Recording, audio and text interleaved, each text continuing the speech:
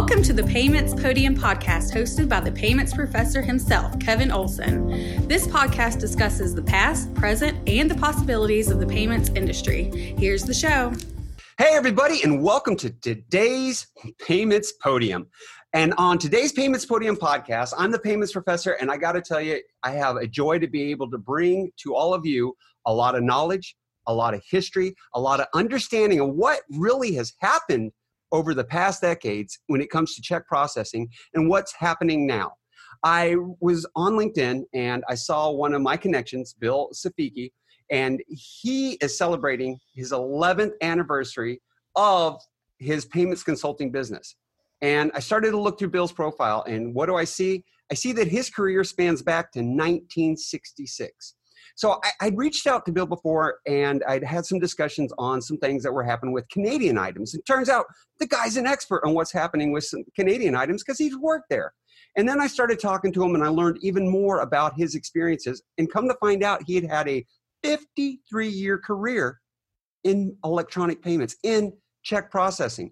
So I had to bring him onto the podcast for all of you to be able to learn and join in the excitement that I get from listening to Bill share what he does. Now, that's enough of me telling you about Bill. Bill, welcome to the Payments Podium. Can you tell the listeners a little bit about yourself? Well, yes. Hello, Kevin. And thank you for this opportunity to spend some time with you and your audience. I guess from a little bit of a background of myself, I was born in Philadelphia many, many years ago. And actually lived within the city for most of my life. And I guess over the last 14, 15 years, I've been in the suburban area, most recently known as Garnet Valley, Pennsylvania, just south of Philadelphia. I have two sons and four grandchildren, all of whom live within a 30-mile radius of me. Oh, wow. That's nice to have family close by. I know that's got to be enjoyable. I'm the same way. In fact, my mother's going to be living near me really soon. And it's also interesting, like I said in the opening there, you started your career in 1966. How in the world did you end up in the banking industry back in 1966? Well, 1966 is actually the year I graduated high school. But to tell you a little bit about how I wound up getting into banking is during my high school years, I wanted to have a little part-time job to, have some money in my pocket. And I wound up getting a job with a food service business. And each evening from about 6 to 9 p.m., I was serving lunch to the evening or night shift, as they called it, of the check processing workers at the Philadelphia National Bank. So over my, high school years, I got to know the staff and the management. And as I was in my senior year, they asked me what I was going to be doing when I graduated. And I told them I was enrolled in Penn State University in the fall of 66.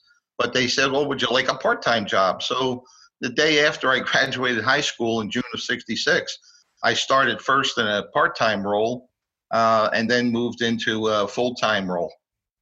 Okay, that's an interesting story. I have found over the years when you talk to a lot of people about how did you get into electronic banking, not many of them say, oh, I planned on it. I grew up wanting to get into it. It's usually by chance, circumstance, or sometimes even I call it mistake. You end up landing in this industry, but somehow you get a passion for it. And how did your passion for it, because I know you've got one, to have been around since 66 working in this, from hearing the stories you tell, how did that work at the Philadelphia National Bank really get you to where you got involved in banking and got more involved with the bank itself?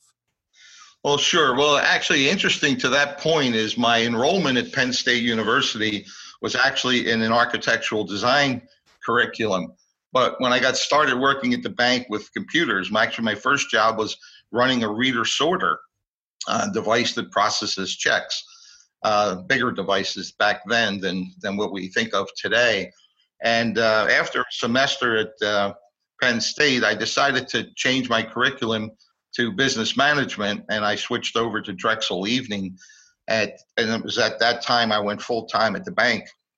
But I guess it was, seeing the business side and, for something working with computers at that early point, in its life cycle in my career, I thought that was why I would move over to the business curriculum.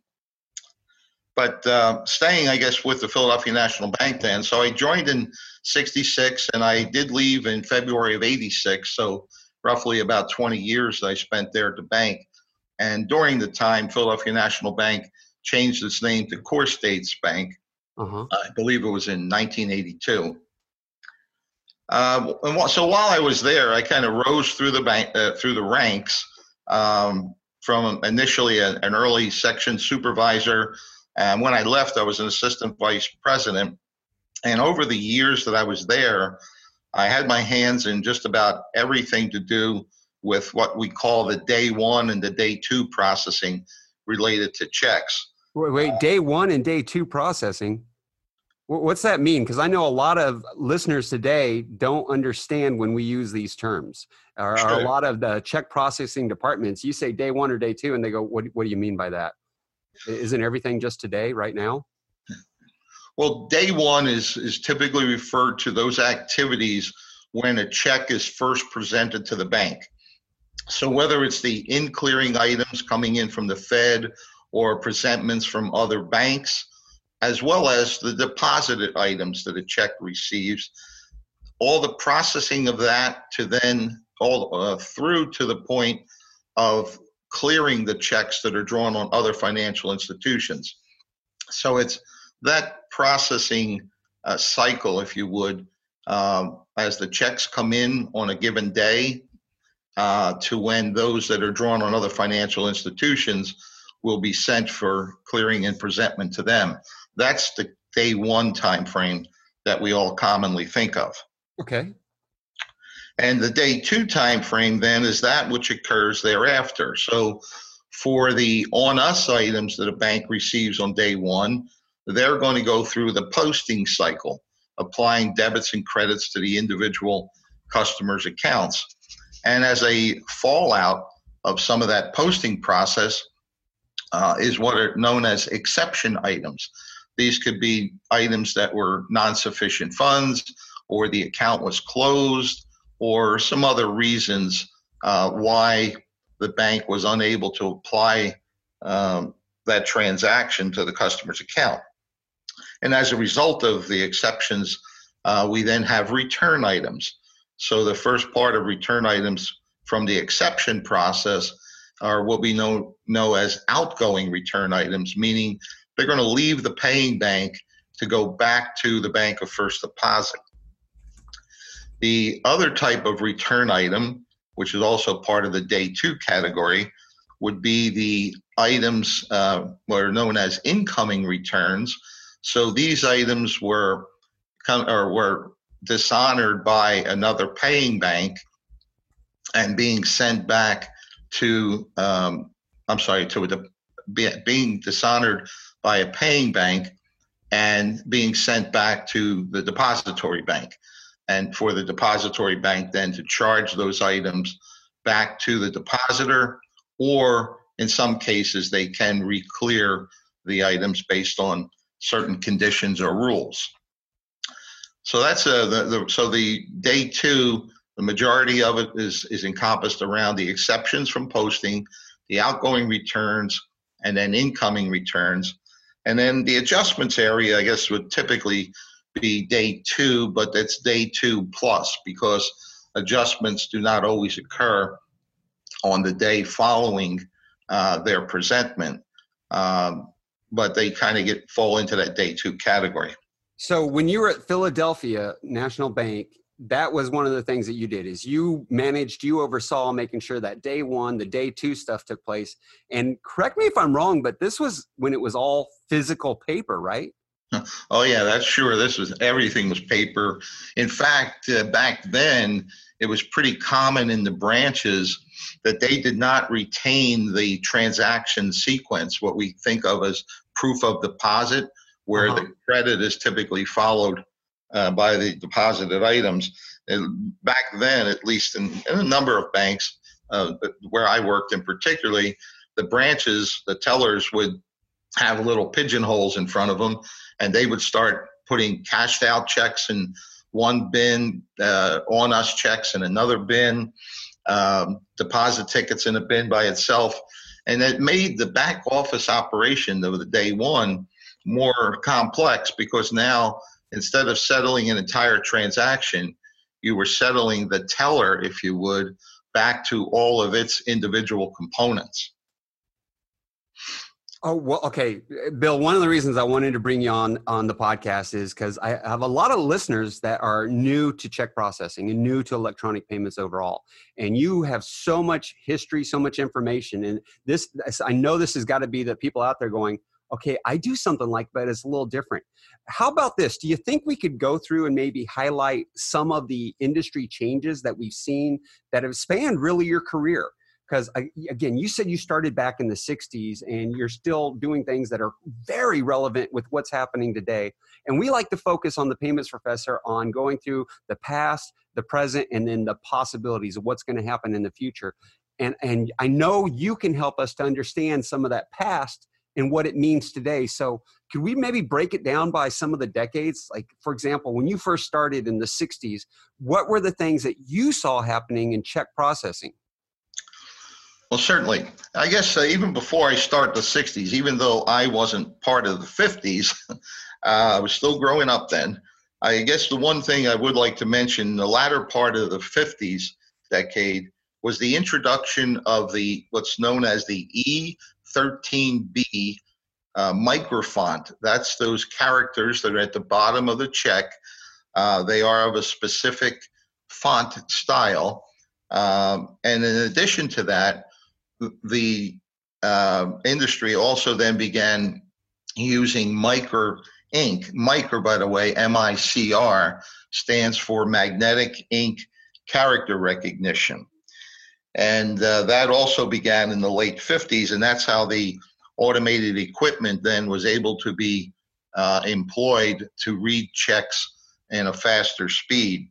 And Bill, I got to interrupt you real quick because you said Miker, not Micker, and I know the industry has argued over that one for a long time. And as an authority on checks, I'm going to go with Miker and say I agree with you since you are the authority on that. So anybody out there wondering if it's Micker or Miker, we have decided on the Payments Professor, it is Miker. All right. Thank you, Bill. Keep going. Yeah, you're right. That is something that's used either way. Just real quick, again, maybe some of your listeners might not understand how this Miker works, but the reader sorter devices that have magnetic readers actually have two parts to it. They have the first part, which actually creates an electronic charge as the check is going past the reader, so that the iron oxide particles that are in the ink can be energized so that the read portion of the head now can read the electronic signals that come back, and they come back as different waveforms, as you would think of electronic signals. And the waveform, if it conforms to a matching pattern, then tells you what character was just read. So just a little bit of extra there that maybe some people. And you say reader sorter, again, to clarify, what you mean is those big, almost the size of automobiles, machines that every bank and credit union had to be able to process their checks through in that time. Yes, that's correct. And I guess just real quickly over my history, when I first started at the bank, we had General Electric reader sorters. We also had General Electric computers. Those devices I think they ran somewhere around 700 documents per minute and were probably 10 to 12 feet in length. At the bank then, we then brought in IBM 1419 reader sorters attached to mainframe computers now. And then ultimately, and we're still talking about this is the 60s period right now. But the other thing that also existed back in the 60s were some old IBM equipment called IBM 803s. These machines, an individual would sit at it. The machine had a 32 pocket drum within it. So the operator would pick up a check, key the amount, and then the operator knew which pocket this check had to go into, would press the button, pocket 1 to 32. The drum would roll around so that the opening for the little bin within that drum sat beneath the part of the device that the operator was going to now drop the check into. And that's how they were manually sorting checks back even in the 60s using these IBM 803s. So you're telling me it was actually somebody's job to sit there at one of these big machines, and these things are loud too, and they had to look at each check. They had to key in all the amounts, and then they had to pick in the number and press the key for it to go to where it went next. Yep, we think of that as sort patterns today in our software, but the sort pattern back in those days was in the operator's head, or sometimes they have a cheat sheet, at their console there. Oh, I love that sort pattern. So if anybody out there, you hear, your department's talking about what's the sort pattern, where did it go? That's where a lot of this originated from. And that was all in the 60s. Well, how did the check then, if it got sorted into that box, where did it go next? I mean, everything now's in an image file. How did that check get from that machine to where it actually got paid? Well, right at the end of a period of processing, the operator would open up the side door of this device. The device actually sat probably about almost 4 to 5 feet tall, was probably about at least 2 feet wide. But anyway, so the operator would then open the side door, and out of each one of these 32 pockets, pull the items, pull a listing tape off of the machine, and because it had a blister tape for every one of the pockets as well. And then they would then create an outgoing cash letter, or if it was an internal item to be processed, a general ledger ticket would be used to then, create the checks and balances throughout the workflow. But again, as everything was manual, those checks that had to be sent on to another bank or the Federal Reserve for collection would get packaged up, put in bags, and couriers would then come and take the items to wherever the next destination was. In a lot of cases, they might have been going, to the local Fed, or even going to the airport for transportation to whatever the sending point would be. I had a call with a customer yesterday, and we were talking about, I remember in the day I had times where I was late on my cash letter and I had to jump in the car and drive to the airport to deliver it myself. And there were some younger people in the organization that were on the line. And they're like, "You did what?" So I'm glad that you mentioned, it was planes, trains, and automobiles is how everything got processed and physically processed. And you said that was in the 60s. Well, what happened in the 70s? Is there any big developments that helped improve check processing that took place then? Yeah, so we were still, paper-based type operation. But one of the things, and then Philadelphia National Bank was one of the early adopters of image-based wholesale lockbox. A company by the name of Technicron, that later became part of TRW, was the first inventor of image-based wholesale lockbox. It was more of an image lift at that time, so that it could improve the workflow and facilitate, some of the process steps. But it wasn't imaging as we know it today for the clearing and the archival aspect of it. But that was a big innovation in the 70s. And here's one for you. Effective July 1st of 1978 is when the 9-digit routing number went into effect. Prior to that, the routing number in the microline of the check was an 8-digit number comprised of 4 digits, a dash, and then 4 more digits. The dash has long since left the routing number field, but can often be found in the account number field. And I got to tell you sort of an embarrassing story about that implementation. As we were a large correspondent clearing bank, so we had lots of volume back then, and somehow this didn't happen in testing, but in production, the first time we put it in, and it was on a Friday night, so we were trying to, reduce risk as much as possible. The software slid the microline 1 digit to the right. No way. That meant that the high order digit of the amount field, because remember the checks were encoded in the amount at that time, was now the last digit of the account number or the check number if it was present in the microline. Well, Oh. Fortunately, we had the time to recover from that on a Friday night, but what a disaster with having tens of millions of dollars of checks that really weren't. Yeah, so the value of every check that went through that processing cycle, and I'm imagining hundreds of them, was off by one digit. Yeah. So a high order digit got added to the amount field, which normally there would be zeros, right? Okay, and this was, again, you're physically processing these checks. I mean, you do have some basic computer systems, basic compared to what we use now for sure, that you worked in, but you had to physically go back through every one of those items? Well, what we do, so that the check was encoded properly. It was just that the outgoing cash letter would have been incorrect so we were able to fix the software real quick, but we had to rerun the checks in order to do that.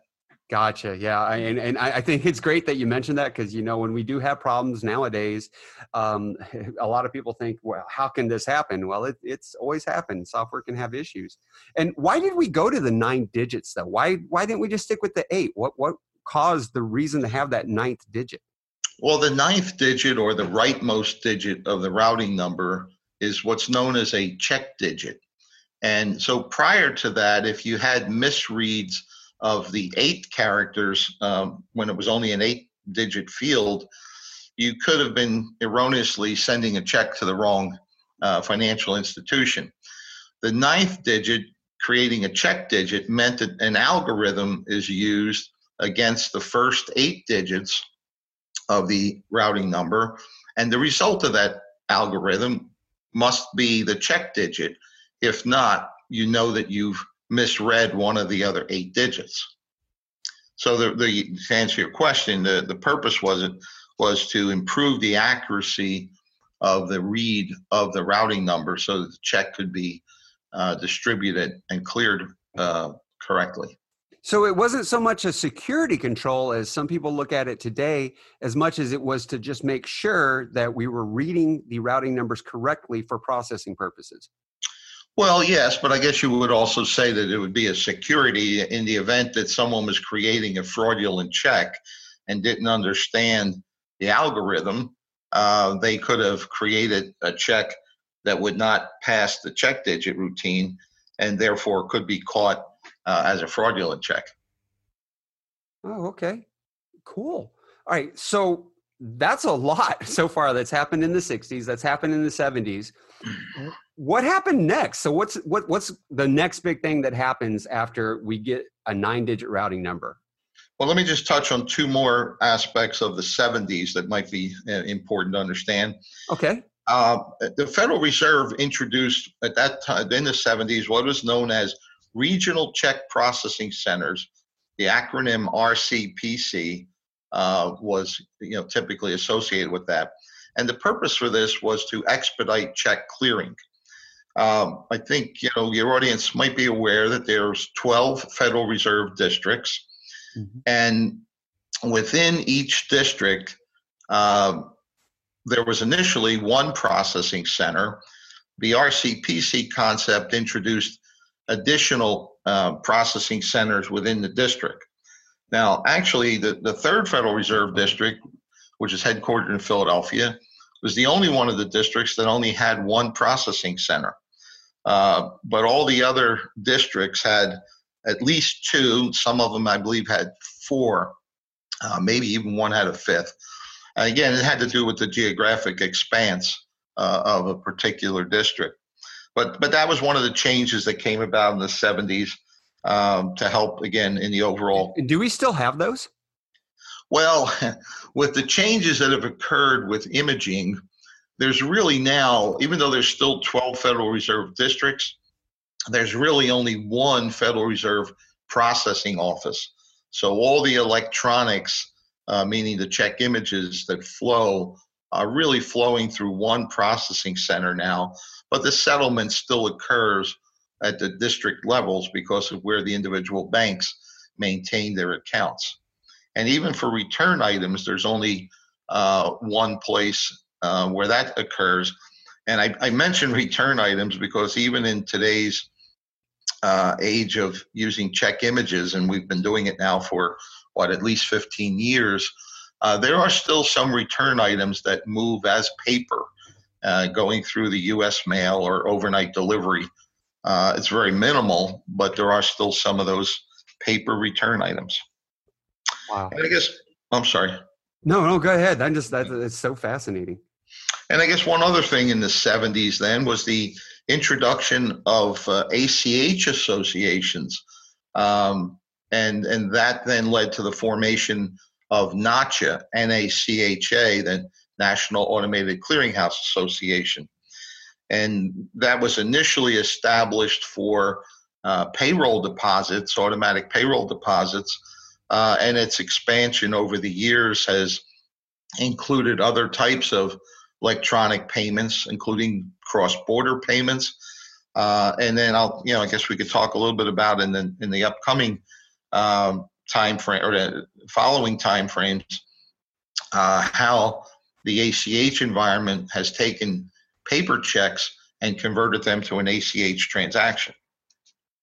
Yeah, it is great to see what Notch has done with electronic payments. I have to agree. So it is interesting to see that, yeah, they've been around since the 1970s. And I like how you even stated they started off doing more with just direct deposit of payrolls, but greatly expanded out of that. Yes, definitely. So what happened next then? I mean, after getting Notcha, getting the 9-digit routing number, can you give us some highlights of the 80s before it looks like we're going to run out of time on this? I'm going to have you back for another episode. But before we let you go on this episode, tell me, what are the highlights of the 80s? Okay, in the 80s, one of the big things from the Federal Reserve point of view was the introduction of the Monetary Control Act. And what this did to the industry is it brought about Fed pricing that is a bit of, I guess, an angst to a lot of the commercial banks. It therefore brought about competitive offerings from the Federal Reserve. And this led to a heightening of correspondent banking. And then let me describe correspondent banking. Okay. A commercial bank who provides services, check clearing and settlement services, to other financial institutions is typically referred to as a correspondent bank. So where some banks, smaller banks, might take all their items and send them to the Federal Reserve Bank for clearing, others might use another commercial bank. And just back to my own example, the Philadelphia National Bank, back in its day, was one of the largest correspondent banks in the U.S. In fact, on an average night, we were processing about 1 million deposited checks from other banks, and we've actually had peaked up to 2 million at some points on a Monday night. So it was a lot of paper volume that our bank, the Philadelphia National Bank, Core States Bank, was clearing. We're clearing checks for other financial institutions. So somewhat also from the Federal Reserve Bank, introduced the Expedited Funds Availability Act. Oh, that was a big deal. Can you tell us what that meant to the actual industry? Because I know that one people don't even realize still affects us today. Right. And its main purpose was to still provide protection to the depository bank for risk associated with a bad deposited item, but it then put some controls on the length of time. Even though it provided some, controls on how long a check can be held based on where it was to be presented or drawn on, it did still, though, have an opening that allowed a bank that said, well, if you have a customer who's only been with you 6 months, let's say, you can extend a hold on deposited items. So it gave latitude, even though it provided some control over the length of time. It was, I guess historically you hear stories of people making deposits and having to wait 10, 12 days before they have use of their money. So that was the purpose of the Expedited Funds Availability Act. And one other old thing that happened in the 80s or I guess I should say that ended in the 80s, something known as a non-par check. A what? Non-par. It's NONPAR. Okay. What's a non-par check? I've been around for a couple of decades myself, and I've not heard that term. What's a non-par check? Well, this got started back in the 20s, the 1920s, actually.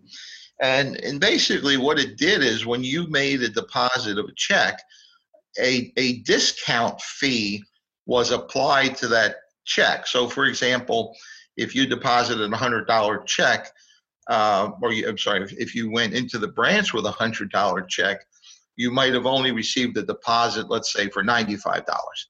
And that $5 discount fee is what created this check now as a non-par. You can actually think of this as the early stages of introducing, delayed availability on your deposited check, getting back to the Expedited Funds Availability Act thing there. Mm-hmm. But interestingly enough, that what started in the 20s didn't get ended until the 80s. Now, there was very few of those items still floating around, but there were some financial institutions, typically very small and in very rural areas, that were still, following that practice to some extent. So it meant for a very manual process when these were moving from financial institution to financial institution. Oh, that is just fascinating. And Bill, I hate to say it, but we're actually running out of time. Okay. And we've only made it through a couple of decades. If you're good with it, I'd love to bring you on for another episode. Most definitely, Kevin. All right. Well, okay. So all the listeners out there, I'm the Payments Professor, Kevin Olsen. This has been Bill Saffici. He's got years in experience that he's helping us to understand what's happening when it comes to some of the history of checks and what it means to us now and what it means and what we're doing now. Hopefully you're getting a lot of understanding with that. We're going to have to close off here in the 80s, but we'll come back in the next episode and we'll start with what happened in the 1990s and get to where we are today. I hope you've all enjoyed this session. You can always email me, kevin@paymentsprofessor.com, if you'd like to be on the podcast, or if there's somebody you think we should have on, or if there's a subject that you would like to have discussed. Class dismissed. Thank you for listening to the Payments Podium podcast. Check back every Thursday for a conversation with the Payments Professor. This podcast is hosted and produced by Kevin Olsen and edited by Sam Sue Smith. See you on Thursday.